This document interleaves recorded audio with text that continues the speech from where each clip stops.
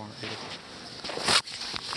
We're going to continue the series that we started last week about the prophet Jonah, the book of Jonah. And if we remember from last week, we talked about how the book of Jonah is sort of a different book than maybe that we're used to reading in the Bible, right? The book of Jonah is sort of has a little bit of like funny stuff, things that are supposed to be like maybe things that you might not typically see in the Bible, things that you might not be completely always familiar with. So it has a lot of kind of really interesting parts that I wanted to make sure that we got a chance to study. Okay, there we go. Okay, cool. And so today we're going to look a little bit, we didn't really talk too much about the book itself, or actually the chapters, or what was actually in the readings. We talked about mostly an introduction to it, what is the idea behind it, sort of one of the important things that we kind of can learn from it, but we didn't talk about exactly parts of the book itself. And if you remember, we talked a little bit about, because it's a book that we know a lot about, because we think we know the story, we think to ourselves, okay, I know everything, so I've already learned this, so I don't need to learn it in any different or better way. So today, I hope we can see a little bit of a more deeper part of the book of Jonah. And we talked about last week how the book is sort of, everything is upside down, right? The good guys are actually the bad guys are actually the good guys, and nobody is really kind of behaving according to their stereotype. And all of this is sort of aimed at critiquing the worst tendencies that we have in our hearts and our minds, things like judgmentalism, things like pride. And we're going to see actually this week, Jonah is suffering from spiritual apathy. Okay, so we're going to talk about spiritual apathy. So this chapter is all about either being asleep or like kind of dozing off in my spiritual life. Okay? Those of you that drive, have you ever, you're on your morning commute and you're driving somewhere that you drive all the time, and you kind of like get to your destination and you think to yourself, I can't remember what the last 10 minutes were like. I don't remember the things that I was doing, I don't remember the roads, I don't remember the sign, but here I am at the place that I'm at. It's a pretty common thing that happens to us because like our human body gets so like used to routine and things like that. And so it's really kind of amazing and a little bit scary that you were driving and going maybe 50 miles an hour and there was pedestrians and animals and bicycles, and you don't even know what's going on. You can't even remember kind of the direction that you went, but you're at your destination. So I think that's something that we can sort of all relate to, and that's not even just actually with cars, right? We have that also kind of in our lives. Like sometimes when we are maybe doing anything that's sort of really routine, right? If I'm like maybe doing laundry or doing the dishes, all of a sudden I'm doing them, and they say, "Wow, I didn't realize I finished." And you don't realize kind of what happened, because it's just something that you just don't think a lot about. And unfortunately, this is not just about how some of us maybe do our chores or how about some of us drive. It actually goes a little bit deeper than that. And this is the kind of dynamic that Jonah is experiencing in chapter 1. Okay, and this is what he's talking about, the book of Jonah is exposing for us. Some of us are sometimes perpetually in a state of disengagement. Right? 80% of my life, I'm thinking to myself, man, where did the last week go? Or where did the last day go? Or where did the last few months go? And I'm not really thinking about the things that are happening to me. How many of us have this feeling even in our spiritual lives, right? If you've been a Christian your entire life, you know what it's like when, my prayers are fervent and the Word of God I feel like is speaking to me and I can hear God speaking to me in a very clear way. But then all of a sudden I feel not that way. I feel like it's boring, or I feel like it doesn't have the same feeling coming to me, or I feel like it's not as effective as it used to be. And you think to yourself, why did this happen? I don't know why it happened. There's lots of reasons why it happens. So sometimes it's sort of seasons in our life, right? I'm taken up by certain things, certain events, things that are happening to me. Maybe my life happens to be extra busy with certain things that are going on. But there's something real that's sort of been lost when I don't see any sort of vitality in my connection with Christ. And maybe some of us have maybe never experienced this before. Some of us, though, we may end up in that position, this sort of spiritual apathy, this sort of like, I don't feel as good about my prayer, or I don't feel I can hear God's voice as I used to. Could be because of some of the decisions that we've made. They may be small decisions, maybe bad decisions, unwise decisions, maybe some things that we could call compromises, and we justify those kind of things. And we find ourselves, a couple of months down the road, and we say, well, how did I get to this point? How did I get here? Right? And it's not really rocket science. It's like there's a slow process of sort of decisions that landed me in the place that I am to lead me to this spiritual apathy. And so, just like being asleep at the wheel, all of a sudden, you realize I'm at a different place than I thought I would be. How did I get here? Right? This is an experience that we all have, and Jonah has this in chapter 1. And Jonah in chapter 1 is the picture-perfect portrait of spiritual apathy. It's showing us and explaining why and how and what's happening to us when we're asleep at the wheel spiritually, and what a tragedy it can be, okay? So maybe this lesson is not supposed to be like very uplifting, but it's really important for us to see. So we'll watch how Jonah sort of was falling asleep in his spiritual life. If you remember, back when we talked about last week, about what was Jonah doing, God said to him that the Ninevites have gotten really bad and their evil has reached up to me and it has to come to an end. I want you to preach to the people of Nineveh and tell them to repent, or else I'm going to destroy them. Right? So God wants to send his messenger to confront evil. And what does Jonah do? The first thing he does, he says, I don't want to go to Nineveh, I'm going to go the complete opposite direction. And he tried to go to Tarshish to flee from God. First, he has to go south. To flee from God, he goes south from where he is in Israel to this place called Joppa, and that's where he sort of gets into this ship, right? It's a small detail, but it's sort of important, you can see. So in verse 4 it says, but the Lord sent out a great wind on the sea, and there was a mighty tempest on the sea, so that the ship was about to be broken up. The ship was about to be broken up. And then the mariners were afraid, and every man cried out to his God, and threw the cargo that was in the ship into the sea to lighten the load.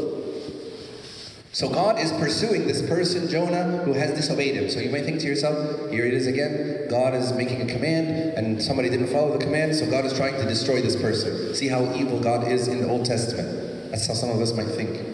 Right? But that's not actually what's going on. Remember the bigger picture. Why does God want to send Jonah to Nineveh? So that he can bring repentance. So that they can find forgiveness, so that they can be rescued from their sin. It's God's mission to reach out to the people of Nineveh. And so he's pursuing Jonah out of love.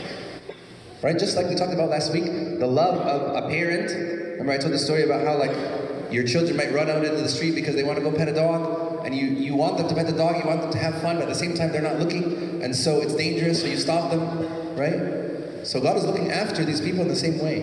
This is not sort of an angry and volatile God trying to squash the person, right? He's trying to look out for their benefit. So look, how did the sailors react when they see the storm and they see things going on? The mariners were afraid. Every man cried out to his God and threw the cargo that was in the ship into the sea to lighten the load.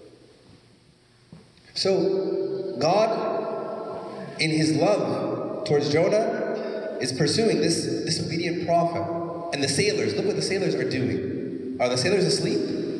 No, the sailors aren't asleep. What are they doing? They're afraid, and every man is crying out to his own God, right? And they're throwing their cargo. That's, by the way, that's the whole reason that they're on the ship, right? To ship things from one place to another. They're throwing out all their cargo. They're throwing out everything they have, and they're afraid, and they're praying to whoever they can think will answer them. First of all, they're alert enough to realize this is not a normal storm, right? They realize this is not a normal storm. Something is going on. That's why every person is afraid and every man is crying out to their God. If they're sailors, they're used to having storms, right? Pretty common thing. But now they feel, okay, I need to do something different. This is special. This is something important. So I'm going to pray. I'm going to throw all this cargo, and I'm very afraid. And you can imagine, because they're sort of polytheistic, that everyone is like, okay, I'll pray to my God, you pray to your God, and they're all praying to every God just to see if one of them will hopefully hear them so that they can be sort of saved from the issue that is going on, right? What is Jonah doing during this time? What is Jonah doing? Jonah's asleep, right? Jonah is asleep. It says, but Jonah had gone down to the lower parts of the ship, had laid down, and was fast asleep. You remember, like I was saying in the beginning, the author of the book is trying to give us sort of a visual. He was in Israel, in the northern part of Israel, and he went down to go to Joppa. And then he goes into the boat and goes down into the bottom part of the boat to go to sleep. And then we'll see later, he goes down from out of the boat into the bottom of the sea. Right? So Jonah is going down, down, down, further and further and further. Right? The religious man of God is slowly descending into a state of literal and spiritual slumber. He's asleep. Right? It's very powerful that the author of the book is trying to make us pay attention. And he's showing us that Jonah's sin here is that the sin that he committed, which was, what was the sin? Remember we talked about it last week. The sin that he committed was he didn't want to preach to Nineveh. Why? Was he afraid? No, he wasn't afraid. Why didn't he want to preach to Nineveh? He hated them. He didn't want them to repent. He didn't want them to be better. Right? That was his sin. And so this sin led him to this sort of kind of numb, dead-end, unaware state, asleep at the wheel like we kind of talked about. So his failure, his sin, his choice, what does it do all of a sudden? His choice to run away, what does it do? It begins to make him descend into slumber, into sleeping. It makes him lazy. It brings him to have a separation between him and God. And where there's things like havoc or danger or threats, he's completely unaware of what's going on in his own life. And this is a huge image here in the book. And it seems ridiculous to us. You can imagine like, okay, there's a storm everywhere and the boat's going up and down and going crazy and the sailors are praying and they're throwing their cargo out and this guy's sleeping.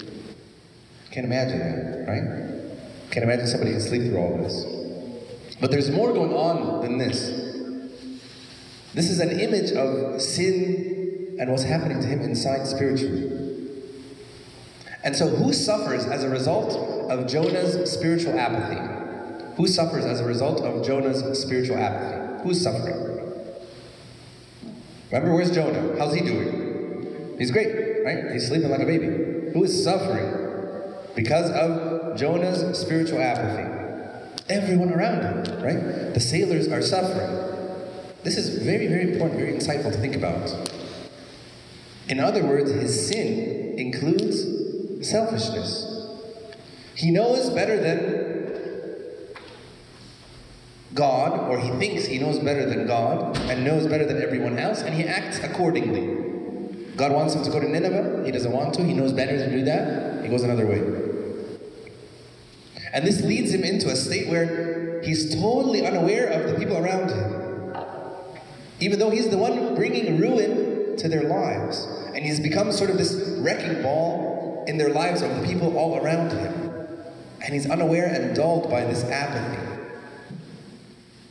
And he's totally self-aware that this is taking place.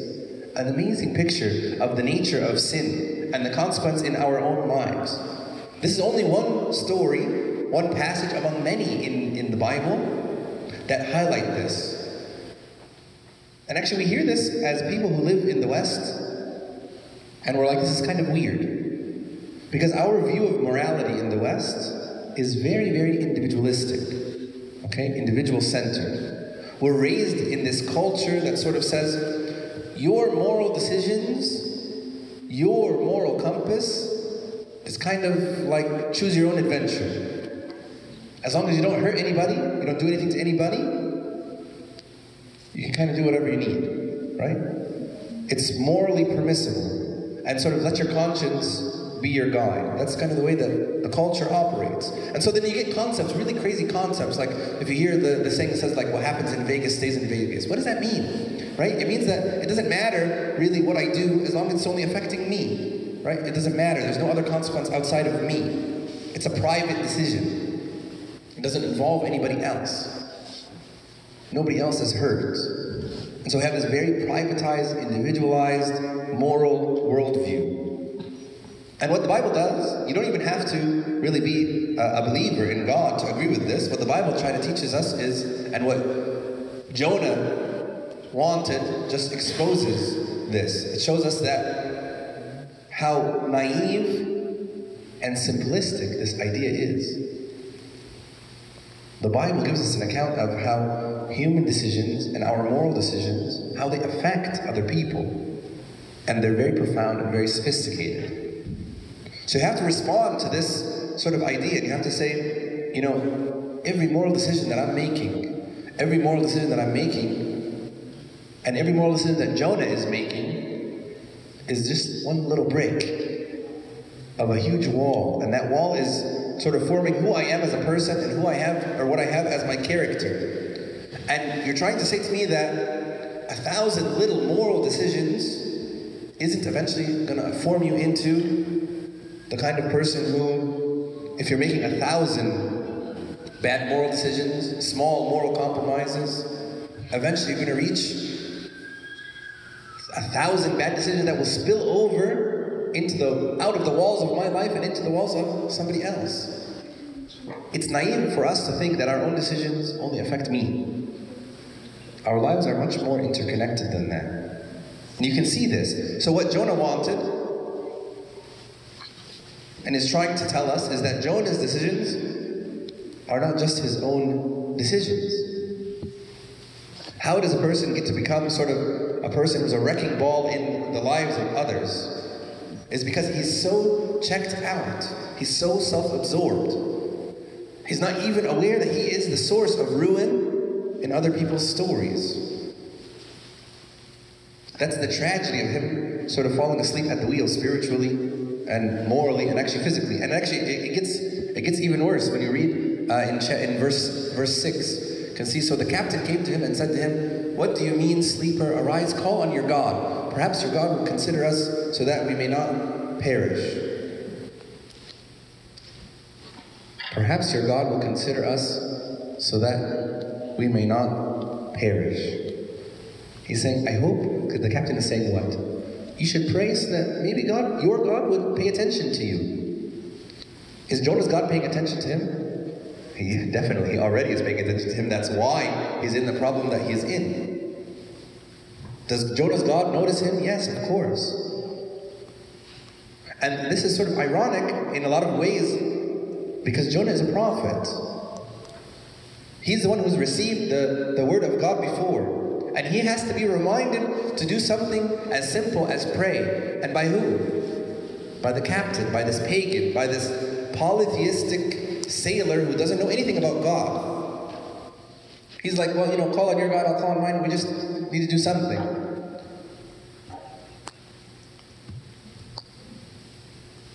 So we can see the sailors, they say, and they said to one another, "Come, let us cast lots, that we may know for whose cause this trouble has come upon us." So they cast lots, and the lot fell on Jonah. Then they said to him, "Please tell us, for whose cause is this trouble upon us? What is your occupation? Where do you come from? What is your country? And what of people are you?" So he said to them, "I am a Hebrew, and I fear the Lord, the God of heaven, who made the sea and the dry land." So people are confused. They don't know why this is happening, and they decide, okay, we're going to cast lots to figure out. Maybe there's an unknown God, and he's going to reveal to us what's going on. And it works. They cast lots, and who wins or loses the lot or the lottery? Jonah. So they ask him, tell us your story. Tell us what's going on. What kind of work do you do? Which is funny. It's like, why does he ask him, what do you do for a living?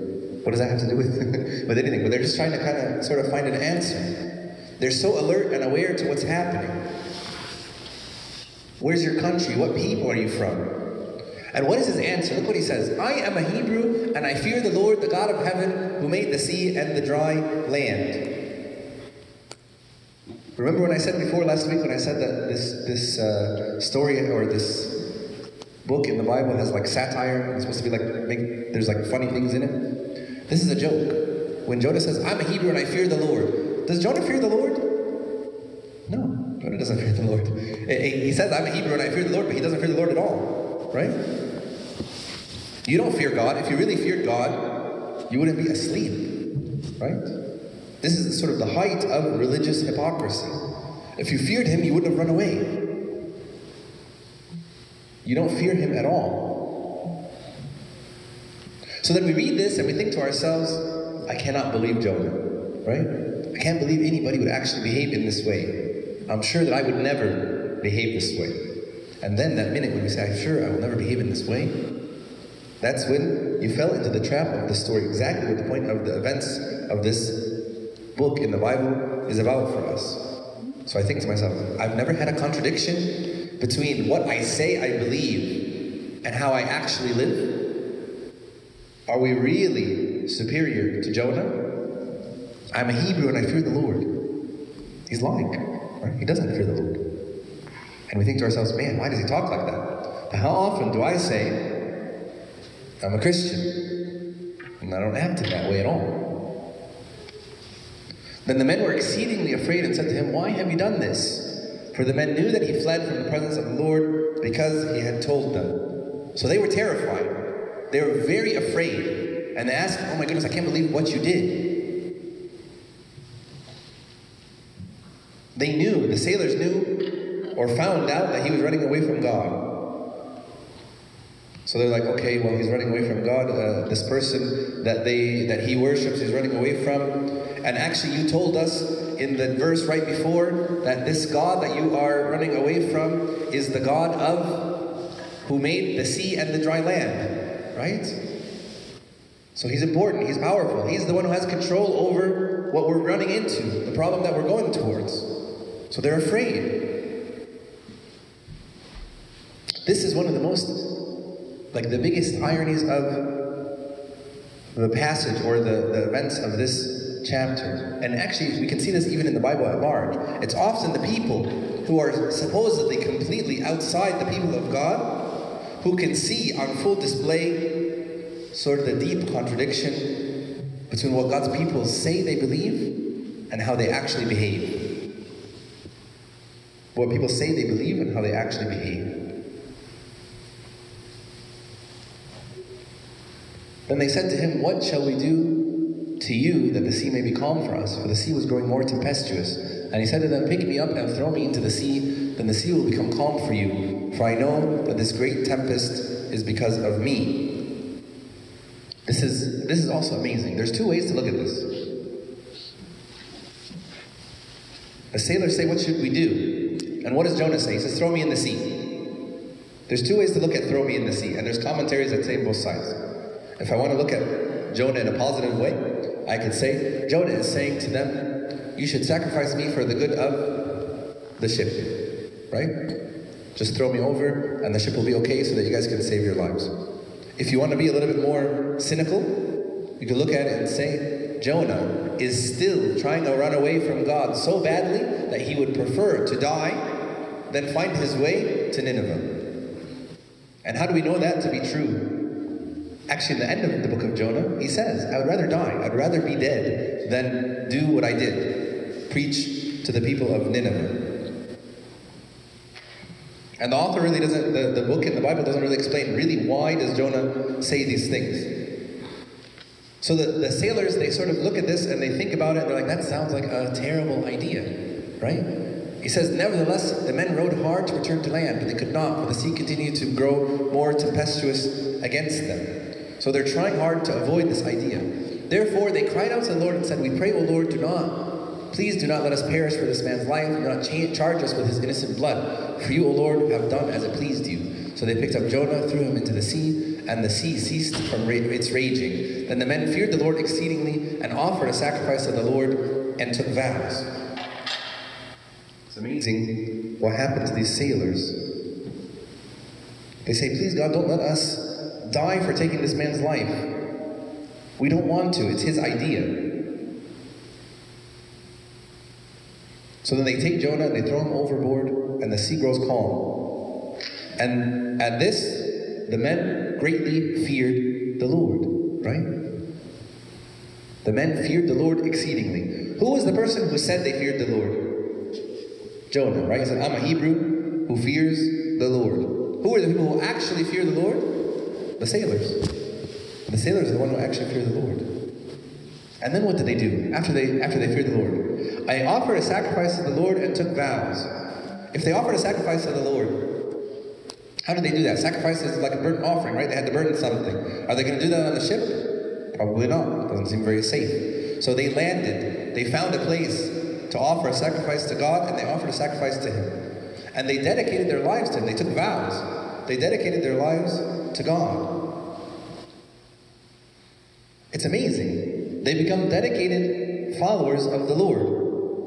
So something happened inside these sailors, despite the very bad, hypocritical behavior of God's people in this story, of Jonah in this story. God is still capable of bringing people to himself. But does that give us the right or the license to go and behave like Jonah? Of course not. That should be not the last thing that we should take away from the story. Because not only will it go badly, but it will go badly also for us. And it's going to go badly for the people who you become sort of a wrecking ball in their lives for, like Jonah was. So, but here's the big tragedy in the chapter. Is you have God's own prophet, his own covenant person. He's so tuned out, he's so apathetic, he's so asleep because of his sin. He's not even aware of the fact that all these other people around him are totally alert. And they're alive, and they're listening to God, and God's doing amazing things in their lives, right around him. And he can't see it. He's so turned in on himself, in his things that are going on in his life, so he misses being a part of this conversion of the sailors around him. He's totally tuned out. I can't think of a more accurate description or depiction of spiritual apathy, spiritual slumber that could look like in us. It's this basic idea. Somehow, I've been baptized, and I'm Orthodox, and I may take communion, so I can basically live however I want, and I'm still good. And so what you end up is this whole culture of people full of people like Jonah. And they can tell you all kinds of theology, just like when Jonah said, I am a Hebrew and I fear the Lord. Right?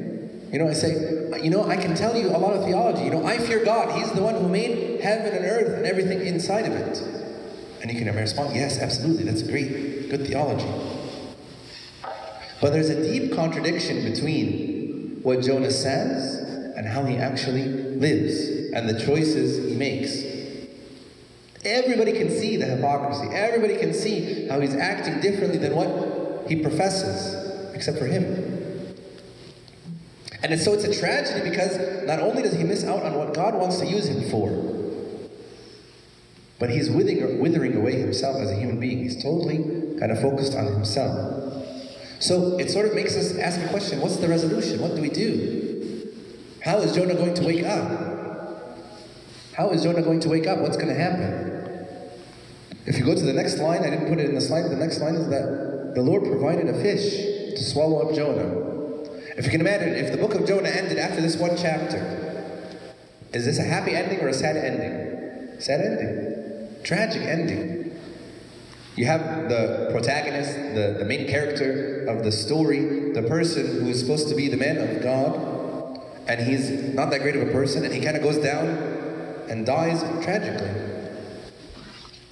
And maybe some other people may have goodness happen in their lives or whatever, but the rest is tragic. It's not a good thing to be swallowed up by a huge fish, right? Swallowed up by a huge fish, die. That's what happens. So we're thinking Jonah and the belly of the fish is not a good thing.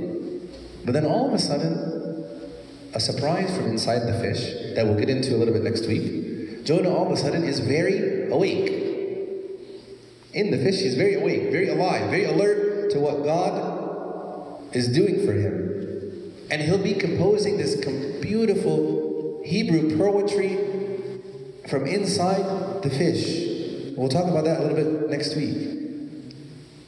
He thinks his life is over and he's wiped off from the face of the earth. And it might be true if you were dealing with any other God, but not our God. Our God is merciful and compassionate. He wants to wake up Jonah from his sleep.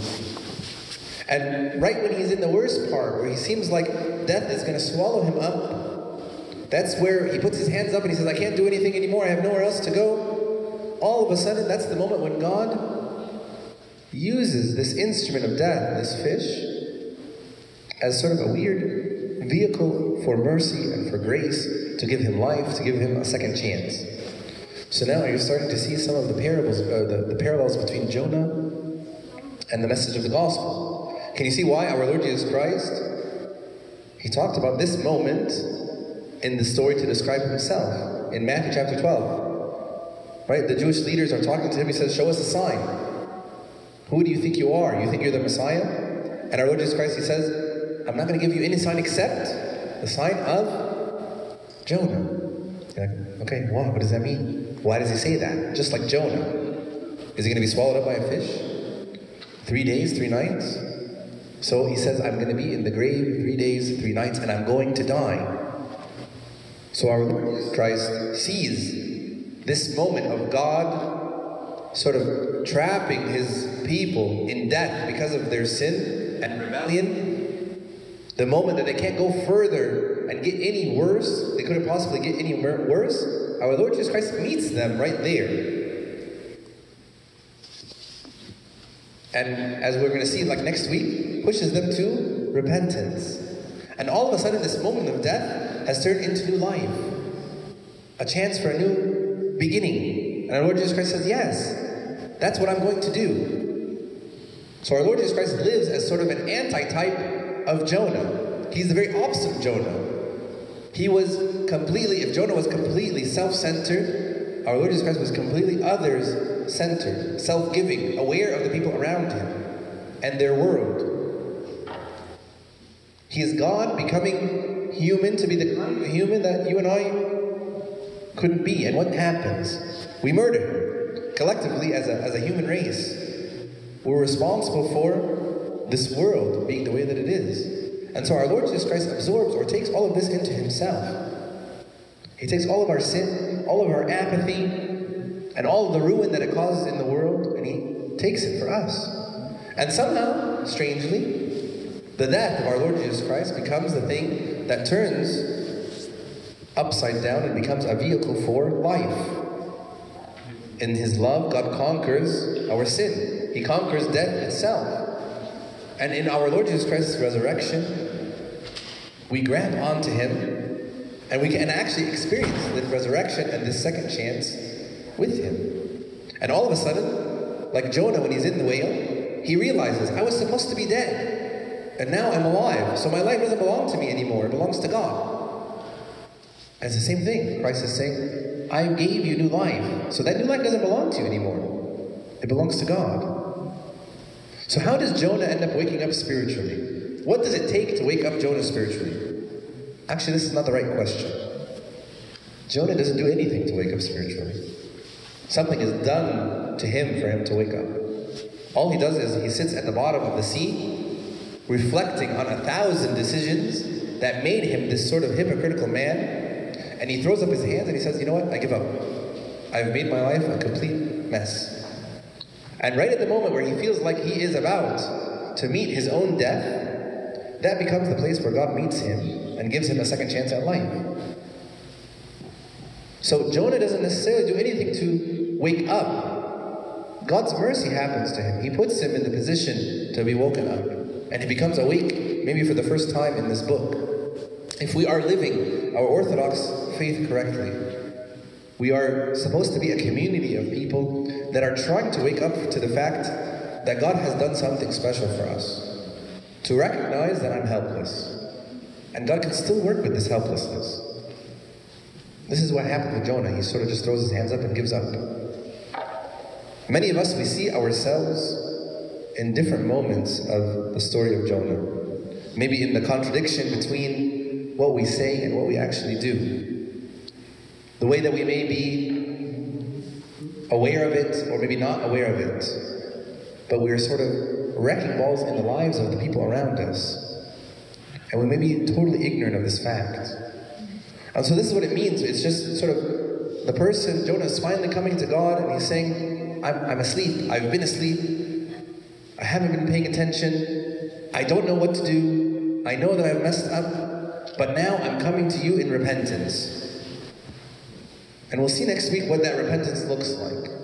But for now, I should think to myself to pray earnestly for God to wake me up, to open my eyes, for us to get outside of our own heads, to realize what we've done with our lives, that realize that maybe those one brick by brick of those 1,000 small decisions and small compromises have begun maybe to affect me, begun maybe to affect those around me. Maybe I've become selfish. Maybe I've become self-centered, thinking only about the things in my life. This is what happened to Jonah. But God is working to wake you up the same way that He worked to wake Jonah up. We just have to be aware. So we ask this prayer that God can open our eyes like He opened the eyes of Jonah, and glory be to God forever and ever. Amen. Amen. Alleluia. Glory to the Father, and to the Son, and to the Holy Spirit, now and ever, and unto the ages of the ages. Amen. We proclaim and say, O our Lord Jesus Christ, fasted for us 40 days and 40 nights to save us from our sins. Save us and have mercy on us. Lord, have mercy. Lord, have mercy. Lord, bless us. Amen. Bless me. Lord, repentance, forgive me. Save the blessed. O Christ our God. Amen. So be. O King of peace, grant us your peace, render unto us your peace, and forgive us our sins. For yours, the glory, the honor, the dominion, now and forever, to all ages. Amen. O Lord, make us worthy, pray thankfully, our Father who art in heaven. Hallowed be thy name, thy kingdom come, thy will be done on earth as it is in heaven. Give us this day our daily bread. Forgive us our trespasses, as we forgive those who trespass against us. And lead us not into temptation, but deliver us from the evil one. In Christ Jesus our Lord, the last the kingdom, the power, and the glory forever. And now the love of God the Father, grace and be on Son, our Lord God and Savior Jesus Christ, gift of the flesh of the Holy Spirit be with you. All those who wish to go may go in peace. The peace of the Lord be with you all. And with your spirit.